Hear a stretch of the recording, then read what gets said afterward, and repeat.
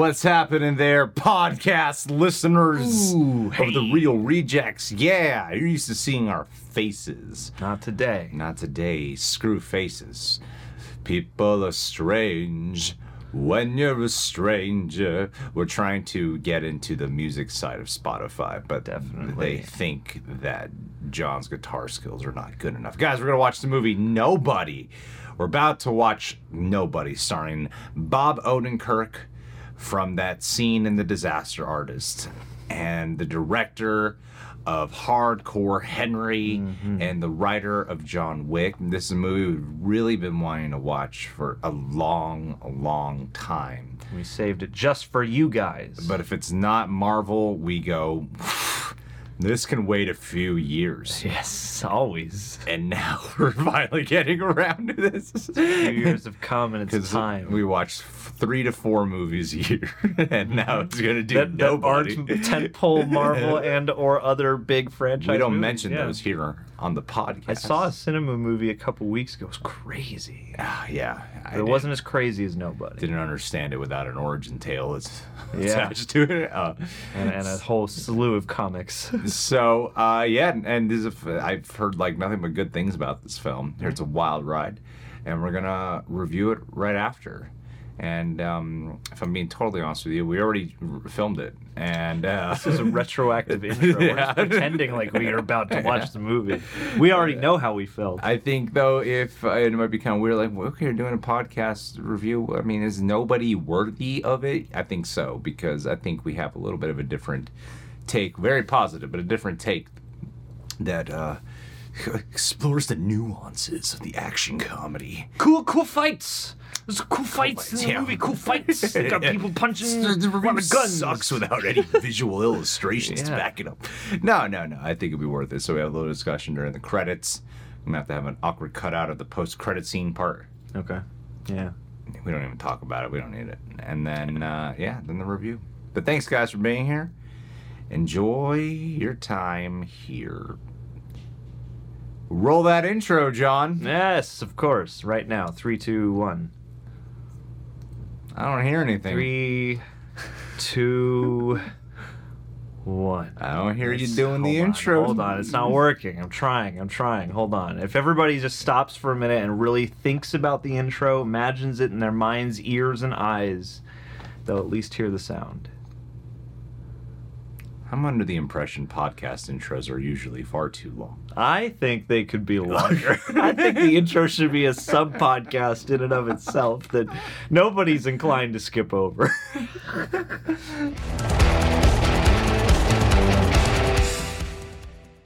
Cool.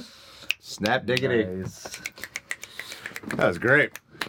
Terrific. That flew by. Absolutely. That really flew by. Damn. The inevitable train for waiting for post-credit scene now. Alrighty. There's got to be one. It's got to be a setup for the future. John Wick crossover. We just watched the setup for the future. Another setup for more future. That's his personal future. I'm talking about the franchise future. He got a Jake. call from the unknown, and so we don't know exactly what it is, but that being, he's being contacted about something. All right, fine. Then I'll change my hopes to an innocuous joke post-credit scene that doesn't amount to anything.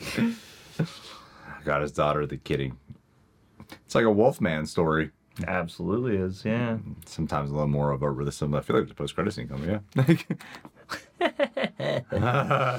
Nice. Sick sons of bitches. Yeah. It's in the family, man. It is. Hey, man, I mean, Grandpa probably, or Dad to them, probably taught him how to do that 3-guy sniper shot. I love it. The whole thing is wolf in sheep's clothing. It's like the entire movie. This guy who's literally he's born into being this person, and he wants something else, but it is just a veneer. Yeah, it's like a werewolf movie where you meet someone who's actually already sort of conquered their affliction, only to then discover they actually want to lean into it and let it back out. I mean, yeah, they haven't, but it's like he's hungry. That's Yeah. what that first act is. He's just hungry for more. He wants to feed again. And then it gets Because that yeah, it was first a bit taste of an overreaction on that bus for sure. Yeah. Yeah. No, yeah. It's that blood hunger.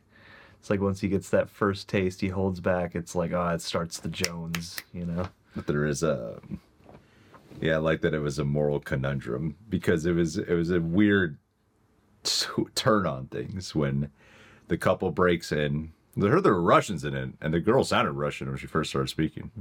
I was like, oh, they're Latinos. But I thought it was an interesting turn of events of how he goes in there and he decides, like, okay, Kitty bracelet was taken, felt ashamed. It's time for him to get revenge. Just lets them go. And that's the end of what happened with that couple who came in and kicked off this whole event for him in his life. And then he just stumbles onto something else because they brought it back to he just wants to feed. It's not about getting revenge. Yeah. You know? And I thought, like, oh, what an interesting turn. I thought it was going to be like, oh, John Wick, like kind of someone breaks in and then he's here to get revenge now. And then, but he took revenge on the wrong people. And it's led to all this. So I thought it was kind of a cooler through line that this all stems because he just had to get back to who he was, you know? Yeah, it's like a super personal, they set up all these things, and I'm sure that they do factor in of like, oh man, he's got to prove himself to his son. He's got to, like re-establish himself as, like the alpha of this family, but it's really not about that at all. I wish they brought some of that back at the end. Yeah. There was something with his son. Yeah. Since that seemed to be a definite focus of a big part of what he was feeling ashamed about was wanting to feel like a man in front of his family, in front of his son especially. You know, I think we got like enough. You know, like when he sees he's all messed up, he's like, "Hey, I'm proud of you. How you tackle that guy." Then his son comes up and sees, like, "Oh my God, my dad's a badass. My dad took all these dudes down." But I did want a moment with him and his son, just like something, like even if it was like an exchange of looks between each other or something. That is his son. Really, you get that emotional beat. I guess is what I sort of wanted. That's also like I like how it's both. Like he loves his family and he's really soft and sensitive towards them. I just think freaking Bob Odenkirk plays those nuances so well. Yeah. And those, okay, it's officially over. Hey. We'll continue talking about it now. Ah. I think he plays those nuances so incredibly well of... It's like when he wipes off the board of like 240 days till since an accident or something happened. Last incident, yeah. You know, like a lot of movies that try to have a little bit of that humor to their shoot 'em up flicks can be a little excessive. And like, I get the joke, you know, like sometimes it felt lived in here versus I get the joke. All right, he's a family man. Yeah, they didn't do an insert on it and make it a whole moment. It's that thing of like you could almost miss it if you weren't really fully aware or paying attention to what the gag is. It feels really natural the way everything works in that regard of him being a family man, like of how like something like the movie Shoot 'Em Up or something like Mr. and Mrs. Smith might overdo it, like. I get it, your husband and wife and there's family jokes, you know? Hey, it's kind of a cartoon, it's heightened, and you're having fun with that. I understand. I thought they did it just enough in here to the point where it never became annoying and would come at surprising moments. And there wasn't like it wasn't like ever a moment of over bantering. Yeah. Even amongst the family dynamics. It gets a little far-fetched for me when old man Christopher Lloyd shows up at the end and it's like no one can shoot him. He's blaze of glory. It's fun. It's funny. It's a little... How is RZA the one who got shot? But yeah, like I thought the moment where he's in the chair and the Russian guys show up and he like pulls out his sawed-off shotgun and blasts them. I thought that was a cool moment. But yeah, when he's at the warehouse itself, I'm like, it's a little much, but it's still cool. Yeah. You've earned it. You've earned this movie. Yeah. And I mean, it adds because of just the scenario and because of, like, Christopher Lloyd, like, the presence that he brings just because we know Christopher Lloyd. And then, too, he is... His performance is great, Yeah. Like, there's a charm and a cheekiness to that is just in fitting enough with the movie to make it okay. It's like, it's the movie has some height, but, like, you name check those other movies, and it's not going for that level of craziness. And so I feel like it approaches with Christopher Lloyd maybe the ceiling of that, but it doesn't for me go beyond to the point where I'm like I'm kind of pulled out of this now, you know. Yeah, because when I saw the trailer, it came back to me just now. I remember with the kitty bracelet moment. Mm-hmm. Like, you're that kitty bracelet, motherfucker. Like when he's screaming. Mm-hmm. I thought the movie was going to be that the whole time. Instead of John Wick's dog, it's his daughter's bracelet. Yeah, I thought it would just be a bunch of jokes about him, like, you know, being a family man too. But it wasn't. You know, it really wasn't. It felt like that's just who his character is. It felt like a person we were watching accept himself. Like this was this. Bob Odenkirk's really great at playing those relatable guys who have walk around with a sense of shame, you know, and it's a shame of like what his past is, but he's also not proud of who he is now because he's got to repress who he really feels like he is internally. And then as this Wolfman story is going on, he by the end accepts who he is and looks like he repairs his marriage and is able to have a fresh start while being on this stage of acceptance of the kind of man that he really is, and he got to show his family too. So I think it's a cool story, and I did find myself legit concerned for him at one point. I was actually worried. Whereas when you compare it to, because this is the same writer from John Wick, and the movie was constantly compared when I heard it, whereas opposed to you know, John Wick, I'm never really worried for John Wick in that film. You're worried for everyone else. Yeah, because the way he fights, he escalatingly gets smoother throughout this film. Yeah, you know, you're watching a guy literally shake the dust off. Yeah, because in the first bus fight, he's getting his ass kicked quite a bit. But he's like Rocky Balboa. You know, he brawls. He's bulldog. He, like, no matter. And I think that's what's cool, distinguishing the fighting style is he just gets in there rough and tumble style. You know, he's not clean about it. But by the time you get to the finale, where he is very strategic about it, that's when he's at his smoothest with how he handles everything. Mm-hmm. And so I think it's cool to watch a guy go through rough, tough, and then, like that first fight, he gets hurt a lot. He gets thrown through the window, you know? And then the second fight at his family home, it's still kind of like that. Gets a few hits on him. And then by the time you get to the finale, it's just like, oh no, he's back. He's in full form now. He's who he says he used to be. Yeah, absolutely.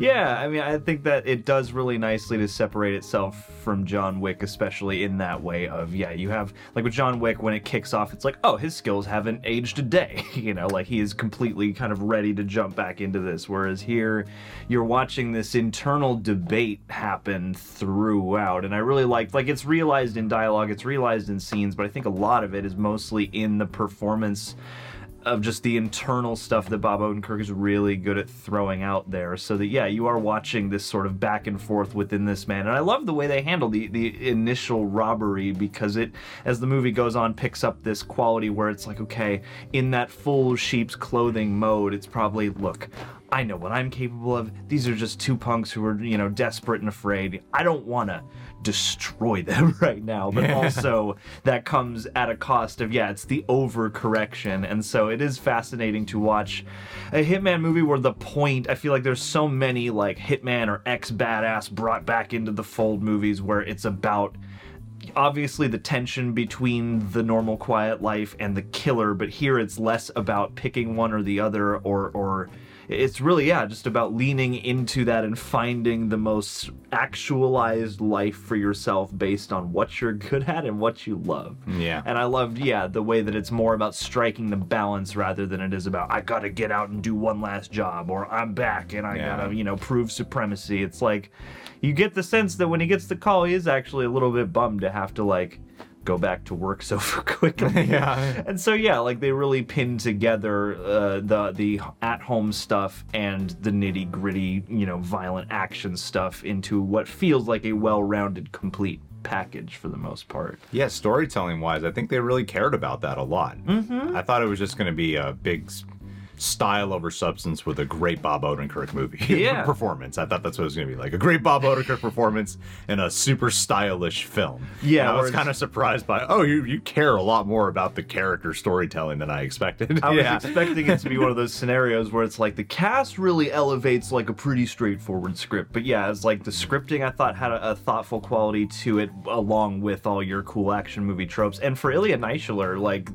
coming out of Hardcore Henry, I really appreciated this movie's restraint because there are, I mean, yeah, obviously that guy has a knack for stylish action, but I thought that it avoided, for me at least, doing too much style only for the sake of style. Like, you could argue that shot where the gun flips and then RZA catches it is just like super cool. You earned that at the finale. At the finale, it's like, Yeah. you're unleashed at that point. But Yeah. there are so many great, really deliberate, just like pans or one-er shots that serve to really sell the action and to really make it feel tangible. And coming out of something that is so kinetic and frenetic and frantic like Hardcore Henry, to see something like this that is like really restrained and then hulks out when it needs to, Yeah. like it really does, in a completely action movie kind of way, embody that sort of seething, simmering anguish at the heart of like a werewolf kind of story. So like I thought this was Yeah. a cool growth for that guy as a director as well, you know. Well, it's like the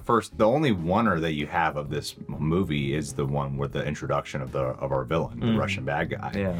And it is a great introduction. You know, that's something. I don't want to make this just a John Wick comparison. I think the reason why I'm doing that is because that's all I heard about this movie. Like, it was just constantly compared, and I get it. Like, it's a dude who's formerly a hitman, and then fights the Russians. You know? Yeah. Like, I totally see why people compare. I can't disregard that. But there are things here that I think when you think about John Wick, that's a different type of movie in the sense that that's not as funny in the way how this is more overtly funny, and also it's like there's more of like a fun pop zest to this film. Yeah. Versus There's that ironic humor, yeah. Yeah, exactly. And that one, the motive for what he's doing is very different. Like John Wick is a pure revenge film, where it comes from a selfish desire, essentially, is where this comes from. And then it becomes about protecting, Yeah. you know? And so, and I hear that word, Will Smith really ruined that word for me. All right. So that's when he slapped all these Russians Yeah, around. man, Bob Odenkirk just slapping everybody nonstop. So he's coined that phrase now. Yes. So yeah, it's a very different type of thing, and I think too, with terms of your Russian bad guy, I'd say for the most part, does he lose some of the threatening weight as the movie progresses? Yeah. By the time freaking Bob Odenkirk shows up at the club and is incinerating the money and everything, you're like, okay, this guy's not threatening at all Yeah, anymore. he ain't got shit. But at first, you know, it is threatening, and the way they build him up, I think, is really cool. That they do. That's when I am a little concerned for him, because it's the way the picture they paint of the kind of baddie he is sounds scary and the kind of guy you wouldn't want to mess with. And I think the way they fleshed out the world that our main character comes from is this Hutch's his actual name, but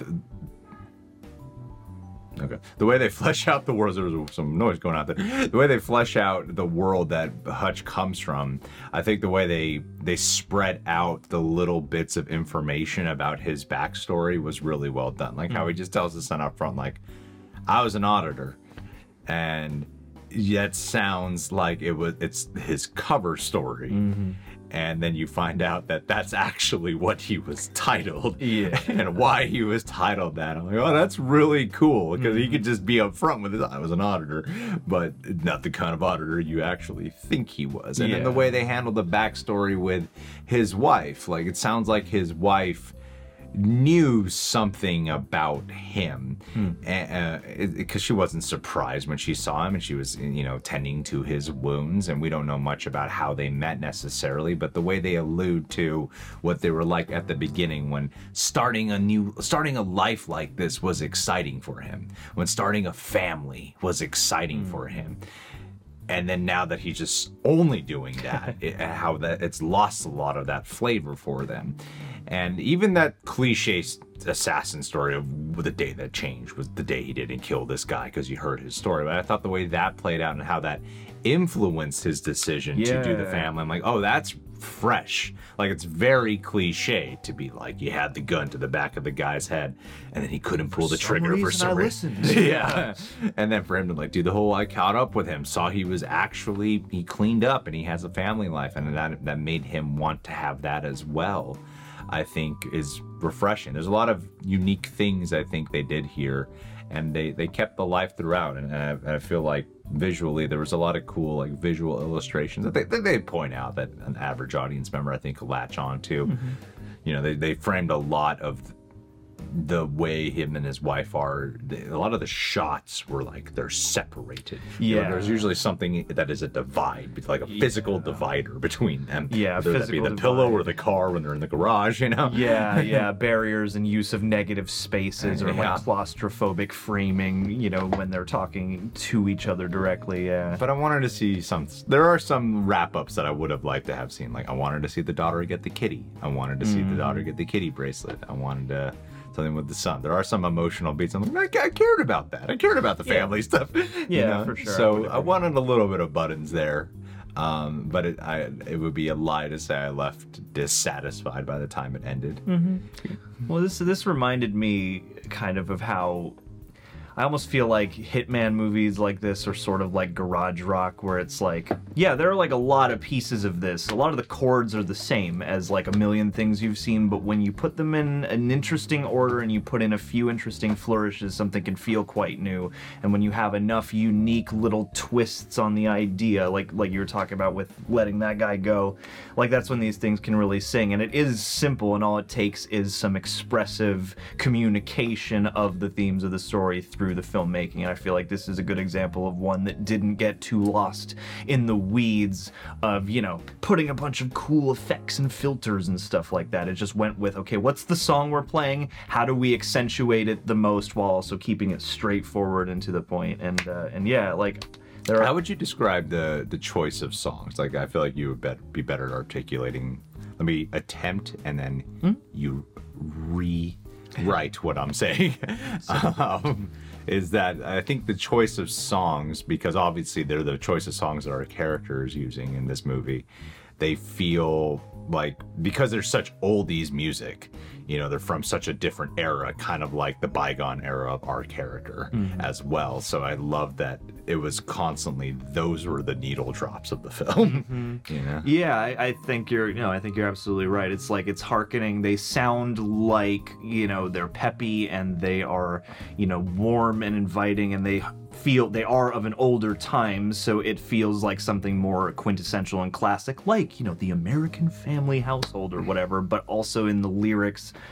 You know, I don't felt very intentional. Yeah, I don't have a great recollection of every song, but I feel like the irony and the clever part about choosing those is that, yeah, they have this familial, homey quality within the sound, but when you dig within the lyrics, they actually seem to be speaking to these things that actually want to get out of him or to, you know, be sort of acknowledged. And that's the thing that music is really great at, is, you know, is carrying a certain level of dramatic irony when you contrast what the lyrics are saying with the sound. And I feel like it's like there's that one moment where they use Heartbreaker, which is like a pretty badass, you know, it's like that's your quintessential action movie rock tune moment, and I thought that was placed nicely amid all these other ones, because yeah, it's sort of the duality to me of his life, is sort of the sound is something he does care for and he does want, that warmth. And when he's looking, there's that one shot, and I don't remember if it was underscored with music, but where he's looking into the house, the warm light is bathed on him, but he's outside, everything is really cold.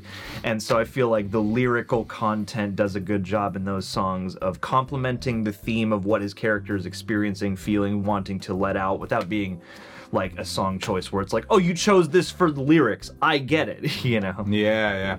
I thought they're well chosen. Yeah, it's an excellent film, I think, for what it is, and I think it's freaking excellent. And it becomes a little cartoony with RZA and the dad. Yeah, a little cartoony, but there's something also charming about it. Yeah, it's a family reunion still. Yeah, it is. And I like even though a lot of the chemistry formed with RZA is through the what kind of player is that? Oh yeah, I'm not 100% sure, but yeah, just like an old time radio transmitter. Yeah. A lot of the communication is formed through that. I think there is a good chemistry there. By the time he shows up, it's really rewarding. Well, and even the use of that, like when you used to seeing him on that, and then he calls him on the phone, and he's like, "You just want to get this number traced," you know? Yeah. Like, yeah, it communicates the urgency even just through that motif, you know. True. Well chosen, guys. What do you think about the movie Nobody? Leave your thoughts down below. Subscribe, click that bell, hit that like button, and hey, let's do a Patreon. David Gandy, I just wanted to say thank you for inspiring this biopic of your life. I feel like if anybody out there is itching to let the beast out, it's you, David. You got such a lovely demeanor. You're a kind, good-hearted guy, and that's you. But you're also a successful, accomplished martial artist, and I feel like you probably have a little pent-up rage that you need to go out there in the streets and just let out, you know? You're like family to us, and I would feel very safe in your care. And hey, if you could teach me a thing or two, I would be very grateful. No, you're not gonna have me looking at you like the sun in this movie. I'm just gonna be all admiration, David Gandy. So hope you're staying well and kicking ass out there, and we'll catch you next month. Catch you, David.